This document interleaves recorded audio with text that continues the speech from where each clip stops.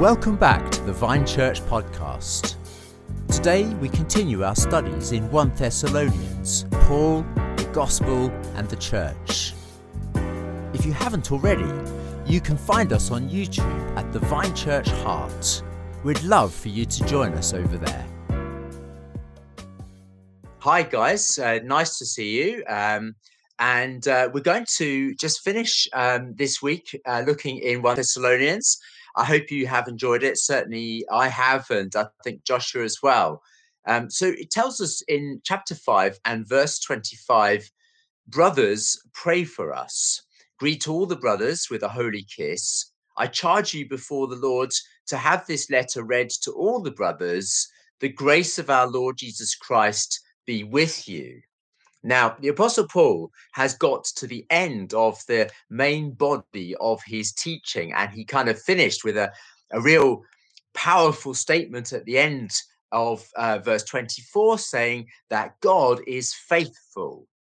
And so you'd think, well, now he's just kind of a few little greetings at the end. We kind of, let's just skip those. We don't need to worry about them. But actually, you know me well enough.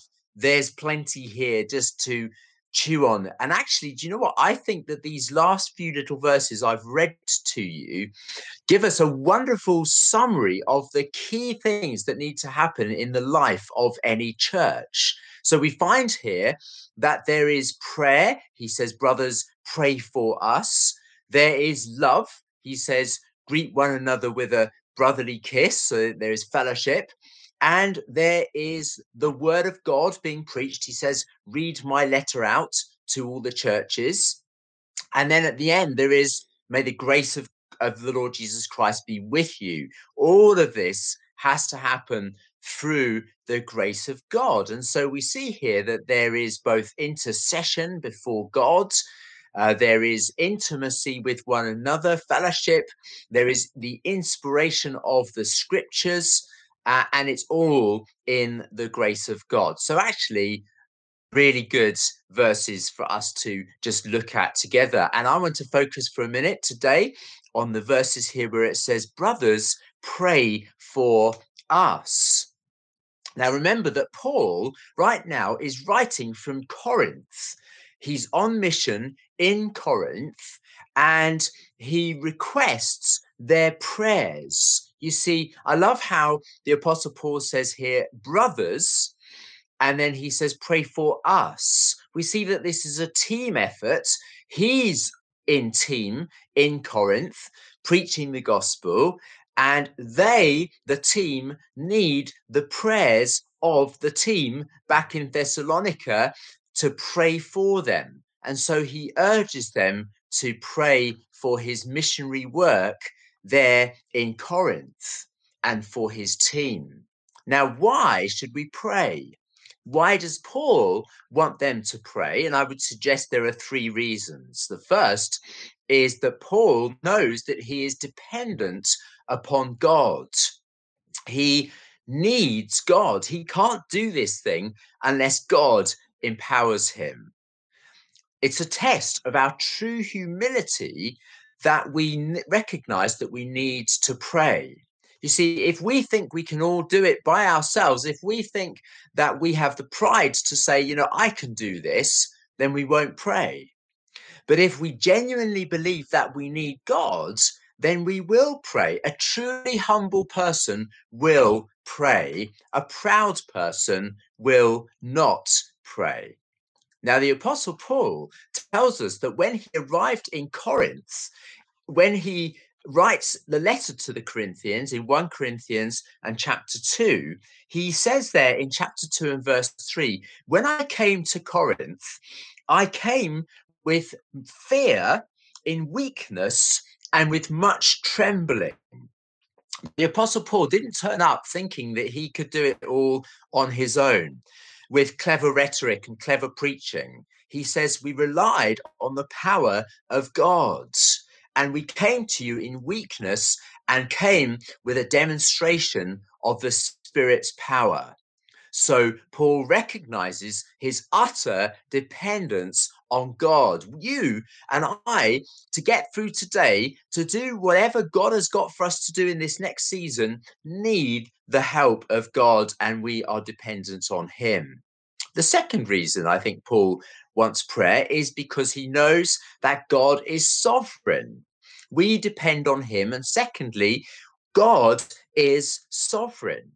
In fact, in Acts chapter 18, when we read of Paul's visit to Corinth, remember that he started in Thessalonica, then he was kicked out of the city. He went to Berea. He was then chased out of Berea. He then traveled down the Aegean Sea down to Athens and then went on to Corinth.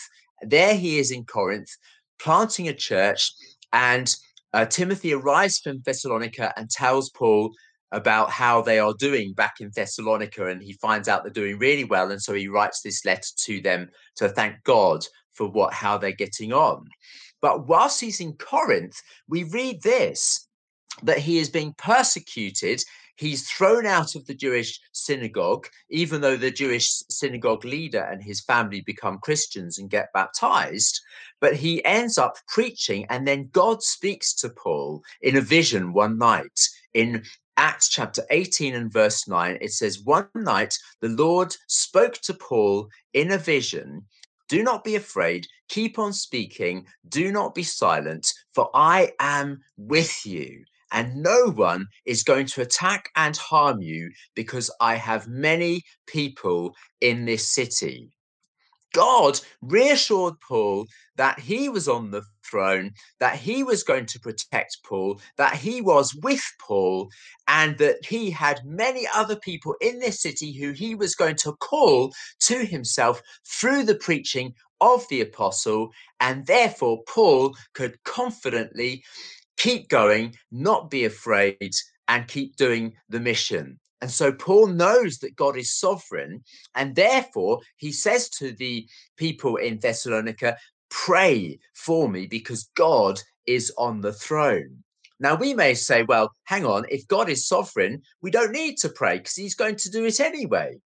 But that's quite the opposite, you see. Paul, because God is sovereign, says that we do need to pray.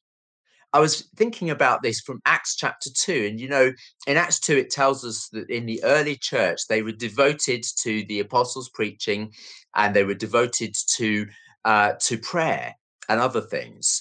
And there's a link between being devoted to the apostles' doctrine and prayer. If you listen to the teaching of the Bible, the apostles' doctrine, and hear that God is sovereign and that Jesus has risen from the dead and the Spirit has been poured out, you will then want to pray because you know those things are true. There's a link between the truth and our desire to pray. Now, finally, let me just finish by saying this. There's a third reason why Paul wants their prayers, and that is because he knows prayer is effective. Prayer is powerful. He says, "Pray for us." Now, Paul isn't just saying, if you pray, you will feel better. If you pray, you will feel closer to God. He says, no, if you pray, things will happen. Things will change for us. Prayer actually changes things. And 3 times Paul has prayed for the people in the city through this letter. He prays for them 3 times, not so that he can feel better, but so that they would be better Christians. He's praying for them because it's going to make a difference in their lives. I love the way Ray Grace, who I phoned the other day, said to me, I said, "We're praying for you, Ray. She's in hospital." And she said, "I feel prayed for." I love that. She felt the effects of our prayers. I was hearing a story the other day of a revival that took place, and then it kind of just started to wane. And the preacher said, the reason is we stopped praying. The people thought, oh, well, it's down to the preacher. He's doing a great job. And they stopped praying, and the revival started to wilt away. And they started praying again. And suddenly things started happening again. That's why we've scheduled 2 regular prayer meetings starting tomorrow, Wednesday, 12:30 to 1 o'clock. Please join us if you can. And again at 9 o'clock on Sunday for half an hour on Zoom. Because prayer changes things. Let me just give you a few quick pointers for prayer right now. And perhaps when we finish this, you might spend a few minutes just committing these things to God. Let's pray for India. Let's pray for Shimona's family, the church that's out there that she is her family a part of, for the pastor there, Francis, and his wife Annie, and their son Samuel, who all have COVID. We need to pray for them, and we need to pray for the church and for the folks in India in that terrible situation. Let's pray also for Ray Grace in hospital and for Sheila Tuck, who's in hospital. Could you also please pray for Annabelle Main, and for Zach LaRue, my son, who are both doing 2 exams today, and they're key A-level internal exams that are going to be crucial for them both. They're both very nervous. It's been an eventful morning for us, seeing them out the door. Our builder arriving as well today. So please pray for those folks. Please pray for the church as well. We're embarking on a big project soon at the building. We also want to replant and establish ourselves in Fleet and in Odeon with our congregations. So please pray for those things as well. And let me just finish in prayer. Thank you that you hear us, Lord. Thank you that you listen to our prayers. Thank you that you're sovereign. And so, Lord, if the Apostle Paul needed prayer, we know that we need prayer as well. And we need to join our voices in prayer. And so we do pray right now for all the things that I've mentioned this morning and other things as well. And we ask you that you would bring change, breakthrough, help, healing.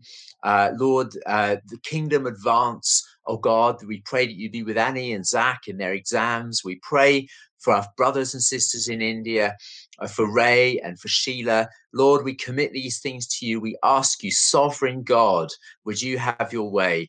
Would you fulfill your plans? Would you do great things for us, greater than we could ask or imagine? We ask in Jesus' name.